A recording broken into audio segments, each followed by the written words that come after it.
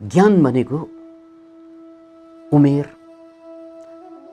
पैसा, सत्ता या बुद्धि या वर्ग कुनै चीजसँग सम्बन्धित कुरा होइन। यो प्याससँग सम्बन्धित कुरा हो। बस प्यास राजामा जागे राजा ज्ञानी हुने हो, प्यास भिखारीमा जागे भिखारी ज्ञानी हुने हो। एकातिर दरबारिया मुक्त भएको कहानी सुन्दा यो मुक्त हुने, यो ज्ञान प्राप्त गर्ने भनेको खाएका पिएका मोज मस्ती गरेर वाक्क दिक्क भएर अनि अन्त्यमा सत्य खोजेकाहरूले पाउने हो भन्ने भ्रम धेरैलाई छ। तर होइन, त्यो अर्ध सत्य हो। त्यो पनि किन हो त भन्नाले भोको पेट भयो भने मान्छेले खाना खाना खाना मात्रै खोज्छ। तर सद्गुरु पायो भने उसले खाना खोज्न बिर्सिदिन्छ। Can you imagine? बस फिल्म हेरेर कसैले टाइम पास गर्छन्, कसैले जुवा खेलेर टाइम पास गर्छन्, कसैले रक्सी पिएर टाइम पास गर्छन्, कसैले सत्सङ्ग गरेर टाइम पास गरिरहेका हुन्छन्। तर जब मान्छेले पर्छ नि, यो सारा कुरा जसमाथि तपाईँले भरोसा गरेका कुराहरू छन् त्यसले जब धोका दिन्छ, जब मान्छेले धोका खान्छ, त्यो बेला अन्तिम सहारा यही ज्ञान हुन्छ। घरबार ठिक छ, परिवार ठिक छ, शिक्षा ठिक छ, सत्ता ठिक छ, सबै कुरा ठिक चलिरहेको अवस्थामा यो ज्ञान सुनेको मनोरञ्जन मात्रै भइदिन्छ। ए रमाइलो भयो, टाइम पास भयो, हेर्दैछु हजुरको भिडियो।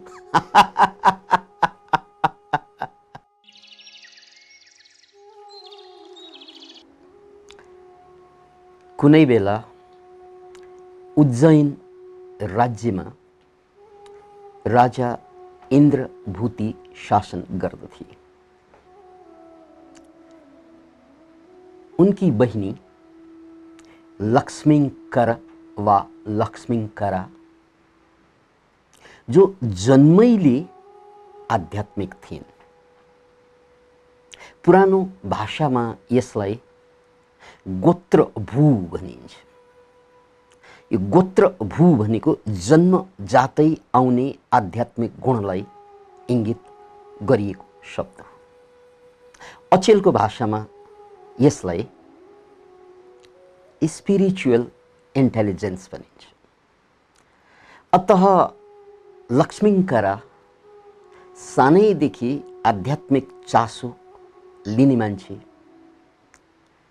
र सौभाग्यवश महासिद्ध कम्बलिप्पा उनको दरबारमा आइरहन्थे र थरी थरीका तन्त्र विद्या, मन्त्र विद्या र आध्यात्मिक चर्चा, जीवन दर्शन दिने गर्दथे। अतः लक्ष्मीकर जो जन्मैले आध्यात्मिक थिइन् र गुरुको संगतको कारण उनी भित्रबाट बिल्कुलै आध्यात्मिक हुँदै हुँदै आइरहेकी थिइन्। तरुणी भइसकेपछि छोरी बेटीलाई विवाह गरेर पठाउनु यो रिवाज हो, रीति हो सबैको। त्यसकारण राजा इन्द्रभूतिले आफ्नो बहिनीलाई योग्य वर खोज्न लगाए। त्यही क्रममा सँगै जोडिएको राज्य लङ्कापुरीमा जालन्धर राजा राज्य गर्दथे र उनको छोरा सम्भोतलाई आफ्नो बहिनी दिन पायो भने आफू धन्य हुने उनले बुझे। प्रस्ताव यस्तै आएको थियो र गजबको कुरो, राजा इन्द्रभूति स्वयं पनि साधक हुन्, आध्यात्मिक साधक हुन्। यसकारण उनलाई बिहे गरेर आफ्नो बहिनी पठाउनु र राख्नुमा पनि खासै फरक थिएन, किनकि उनी अद्वैत ज्ञानको भागी भइसकेका थिए। अतः बिहे धुमधामसँग गरियो, रीतिरिवाज अनुसार, राजकीय सम्मानका साथ। स्वाभाविक रूपमा यो हुनु थियो, भयो। तर लङ्कापुरीको निर्णय अनुसार, साइत अनुसार उनलाई त्यही दिनमा घरमा भित्र्याउन या दरबारमा भित्र्याउन मिलेन, साइत मिलेन। त्यसकारण दरबार बाहिर नै जङ्गलको छेउछाउमा एउटा भवनमा उनलाई राखियो। त्यसपछि उनले एउटा अचम्मको दृश्य देखिन्। मान्छेहरू टाढैबाट शिकार गरेर शिकारलाई बोकेर कति मरेका कति छटपटिरहेका ती जनावरहरूलाई ती पशुहरूलाई बोकेर लगेको लावार लस्करलाई देख्छिन् उनले। मलाई च्वास्स लाग्यो। उनले सोधे, के हो यस्तो? रानी, यिनीहरू हाम्रै युवराजको पार्टी हो र यिनीहरूले थुप्रै जनावरहरू मार्ने काम गर्दै आइरहेका हुन्छन्, किनकि यो हाम्रो राजकीय परम्परा हो। त्यसकारण आज बिहेको उत्सवमा भोज गर्नको लागि अलि बेसी मारेर ल्याएका छन्, त्यति हो। त्यो युवराज हो, त्यो मैले टाढाबाट देखेको त्यही युवराज हो जोसँग मेरो बिहे भएको छ। हजुर, उहाँ नै युवराज होइसिन्छ। यो कुरा सुन्नासाथ उनी भित्रैबाट छटपटाइन्। उनको दिमाग एक किसिमबाट बन्द भयो, बेहोस भए, किनकि उनले कल्पना पनि नगरेकी उनी यति आध्यात्मिक र यहाँ अब उनको हुनेवाला श्रीमान जो भविष्यको राजा बन्दैछ यति हिंस्रक। त्यसकारण यो कुराले, यो कुराको विचारले, यो बुझाइले उनी बेहोस भए। केही समयपछि होसमा आए र होसमा आउँदा उनी पूर्णतया विरक्तिहीन वैराग्यता सुरु भयो। भित्रैदेखि उनी वैरागी भए र उनले आफ्नो गरगहना आसेपासेलाई दानमा पठाइदिए र उनले के गरिन्, उनी सिधै दरबार गइन्, कुरिनन् र दरबारको एउटा कोठामा पसिन्। कोठालाई बन्द गरिन् र भने, मलाई चाहिँ अब कसैले नबोलाउनु, म 10 दिनसम्म यहाँबाट बाहिर निस्कन्नु। र त्यसपछि सारा लुगालाई च्यापचुट गरेर फाल्दिन् र कोइला र तेल मिसाएको चिज मगाइन्। त्यो लेप लाएर कपाल फिजारेर नग्न बसेर आफ्नो साधनामा लागे। दरबारमा हाहाकार भयो। भर्खरै बिहे गरेर ल्याए, बिहे गरेर भित्राएकी दुल्ही ताल यस्तो छ, यो त खुस्केकी होलिन्, यो त पगली होलिन्। त्यसपछि तत्काल खबर पठाइयो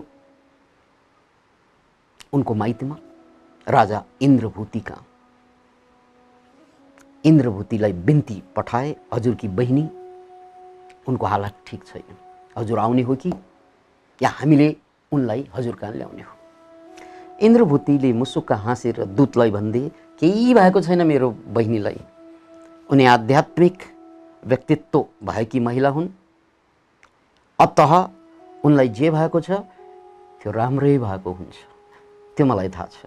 त्यसकारण म चिन्ता लिन्न, केही दिनपछि सबै ठीक हुनेछ।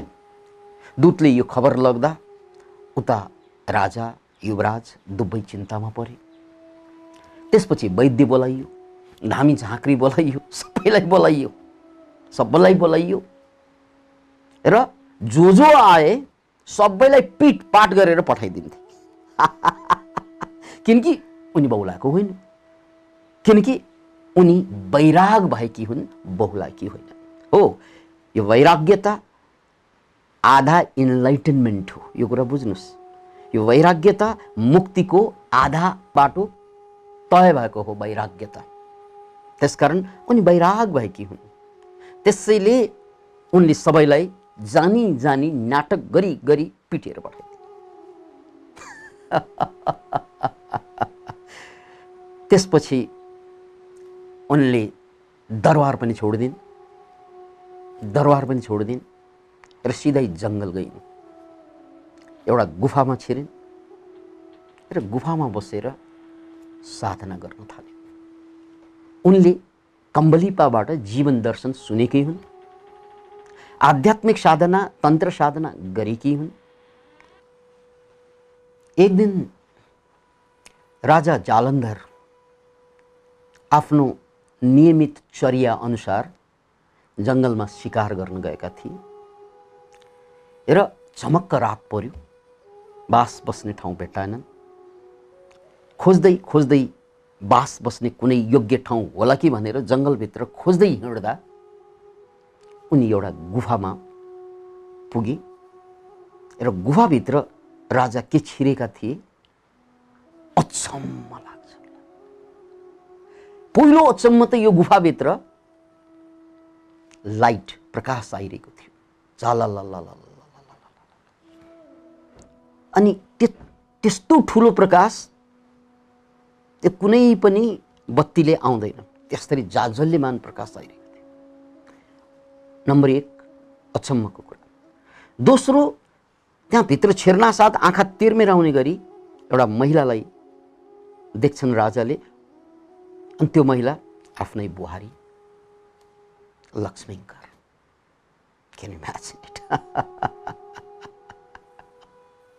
र तेस्रो, त्यहाँ देवकन्याहरू उनको सेवा गरिरहेकी थिइन्।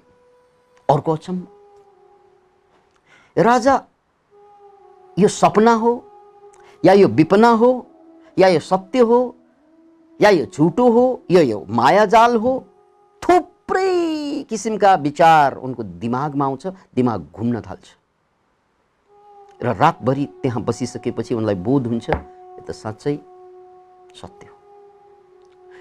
पागल लागे कि खत्तम लागे कि उनकै बुहारी आज दिव्यात्मा भइसकेकी छिन्। त्यसपछि राजालाई पहिलोचोटि बोध भयो गल्ती हाम्रो थियो। हिंसा हत्या जुन प्रदर्शन भयो त्यसकारण मेरो बुहारी यसरी जंगल छिरेकी हुन्, नत्र घरमै दरबारमै बस्थिन् भन्ने कुराको बोध पनि भयो। यसले उनलाई साह्रै पीडा दियो। उनी दुखी भए, पीडित भए र मन नहो एकैछिनमा माइन्ड चेन्ज भयो। उनी मुसुक्क हाँसे, खुसी भए। खुसी यस अर्थमा भए कि हाम्रै कारणले गर्दा, हाम्रै गल्तीको कारणले गर्दा यिनले दिव्यत्व पाएकी छिन्, यिनी देवी तुल्य भएकी छिन्, यिनी ज्ञानी भएकी छिन्। यदि घरमै दरबारमै बसेको भए यो अवस्था आउँदैन थियो। त्यसकारण उनी खुसी भए र त्यसपछि हात जोडे। याद राख्नुहोस्, ससुराले राजा, त्यसमाथि ससुरा हात जोडेर बिन्ती गरे, हे देवी, हामीबाट भएको सबै गल्ती क्षमा पाऊ। हामी हृदयदेखि मेरो छोराको तर्फबाट, मेरो तर्फबाट र लङ्कापुरीका बासिन्दाहरूको तर्फबाट हामीबाट भएको गल्तीको लागि क्षमा माग्न चाहन्छु। नम्बर 1।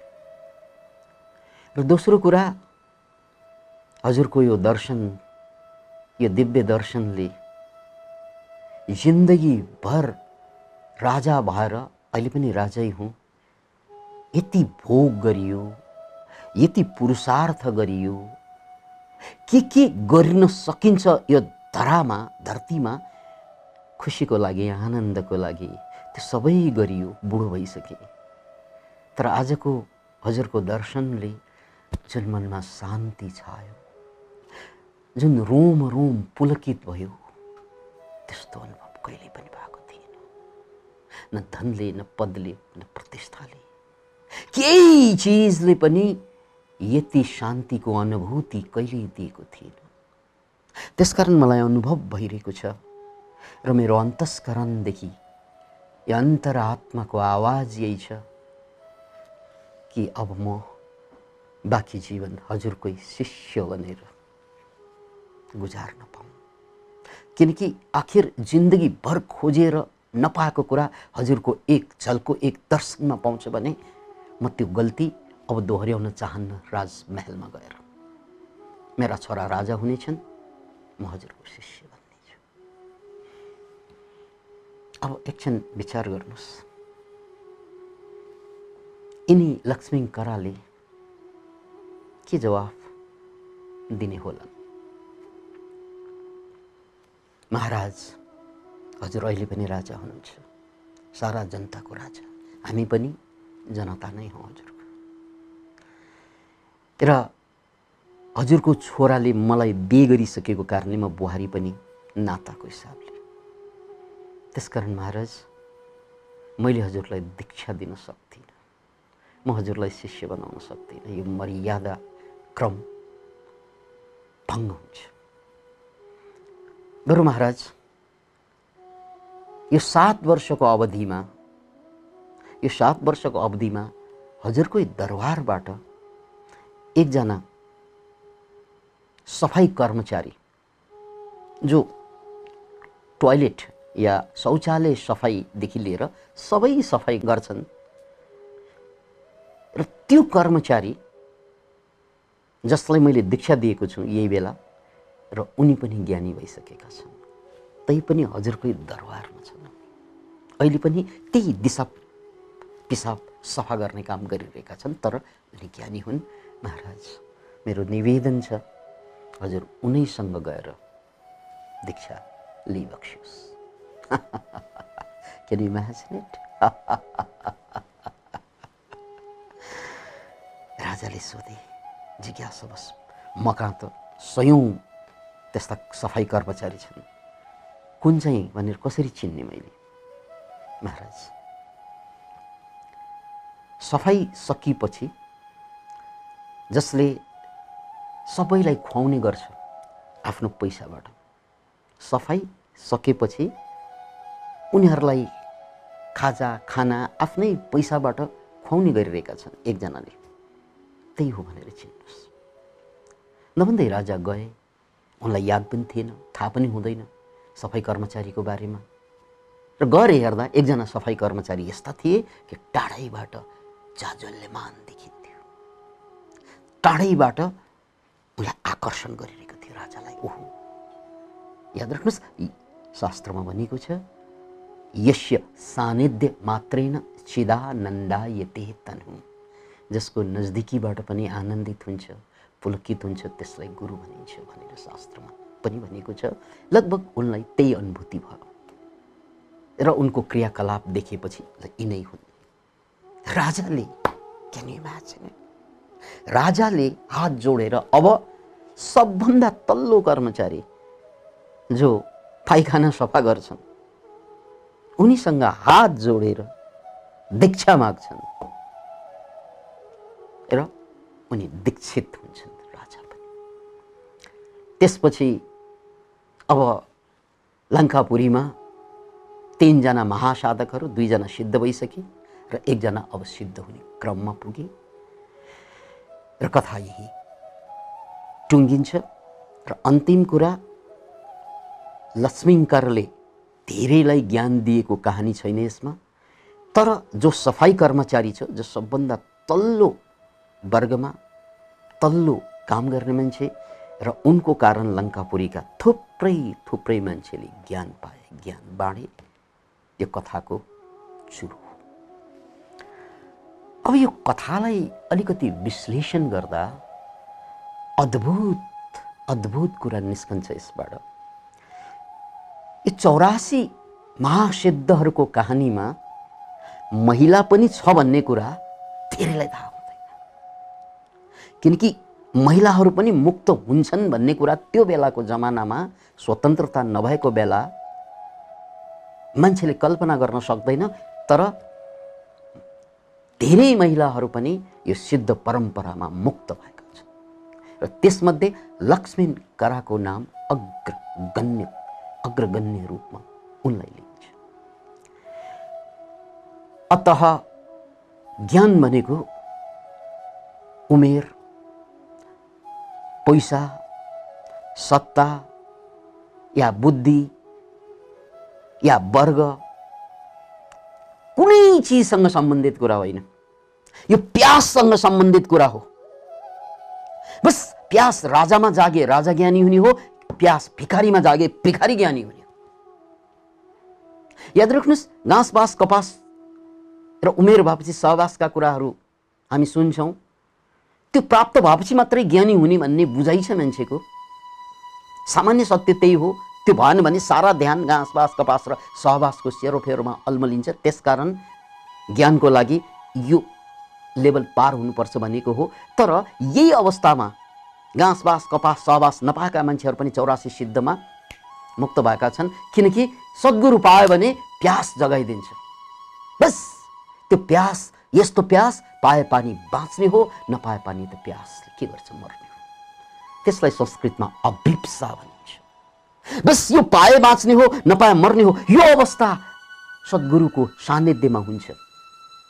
त्यो कोही कोहीको मात्रै हुन्छ जसमा पात्रता छ या पूर्वजन्मको संस्कार छ। त्यसकारण यहाँ एकातिर राजाको कहानी छ र अर्कोतिर त्यही दरबारमा काम गर्ने, त्यो पनि टोयलेट सफा गर्ने मान्छेको कुरा छ। Can you imagine it? एकातिर दरबारिया मुक्त भएको कहानी सुन्दा यो मुक्त हुने, यो ज्ञान प्राप्त गर्ने भनेको खाएका पिएका मोज मस्ती गरेर वाक्क दिक्क भएर अनि अन्त्यमा सत्य खोजेकाहरूले पाउने हो भन्ने भ्रम धेरैलाई छ। तर होइन, त्यो अर्ध सत्य हो। त्यो पनि किन हो त भन्नाले भोको पेट भयो भने मान्छेले खाना खाना खाना मात्रै खोज्छ। तर सद्गुरु पायो भने उसले खाना खोज्न बिर्सिदिन्छ। Can you imagine? अनि उनको प्यास जगाइदिन्छ। त्यसकारण तीर्थ गए फल एक, सन्त मिले फल चार, सद्गुरु मिले फल अनेक, कहीं कबीर विचार। कबीरको यो वचन, तीर्थ गए फल एक, संत मिले फल चार, सद्गुरु मिले फल अनेक, कहीं कबीर विचार। हेर्नुहोस् त, त्यो सद्गुरु पायो भने त्यो असम्भव कुरा सम्भव बनाइदिन्छ। तपाईको उमेर 80 वर्षकोले पनि फरक पर्दैन या सानो भएर 12-13 वर्षले पनि फरक पर्दैन। त्यो सद्गुरुको सानिध्य ट्याक्क पाइदियो भने घटना घटिहाल्छ। यो कथाको अद्भुत सन्देश। अनि लक्ष्मीङ्कराको यो कथामा उनी जन्मजातै गोत्रभू भनेको जन्मजातै गुण भएकी, आध्यात्मिक गुण, र उनले कम्बलिप्पाबाट धेरै कुरा सिकेकी। यो कुरा कहिले काम लाग्यो त भन्नाले जब उनलाई शक पर्यो, जब उनलाई चोट पर्यो। याद राख्नुहोस्, हामीले सिकेका, हामीले जानेका ज्ञानहरू धेरैको लागि काम नलाग्न सक्छ यो बेला, यो अवस्थामा। किनकि अहिले हामीलाई शक परेको छैन, अहिले हामीलाई सबै कुरा ठिक लागिरहेको छ। अहिले हामीलाई श्रीमान ठिक छ, श्रीमती ठिक छ, छोराछोरी ठिक छ, ठिक छन्, घरबार ठिक छ, परिवार ठिक छ, शिक्षा ठिक छ, सत्ता ठिक छ, सबै कुरा ठिक चलिरहेको अवस्थामा यो ज्ञान सुनेको मनोरञ्जन मात्रै भइदिन्छ। ए रमाइलो भयो, टाइम पास भयो, हेर्दैछु हजुरको भिडियो। बस फिल्म हेरेर कसैले टाइम पास गर्छन्, कसैले जुवा खेलेर टाइम पास गर्छन्, कसैले रक्सी पिएर टाइम पास गर्छन्, कसैले सत्सङ्ग गरेर टाइम पास गरिरहेका हुन्छन्। तर जब मान्छेलाई पर्छ नि, जब मान्छेलाई पर्छ नि यो सारा कुरा, जसमाथि तपाईँले भरोसा गरेका कुराहरू छन्, त्यसले जब धोका दिन्छ, जब मान्छेले धोका खान्छ, त्यो बेला अन्तिम सहारा यही ज्ञान हुन्छ। Can you imagine it?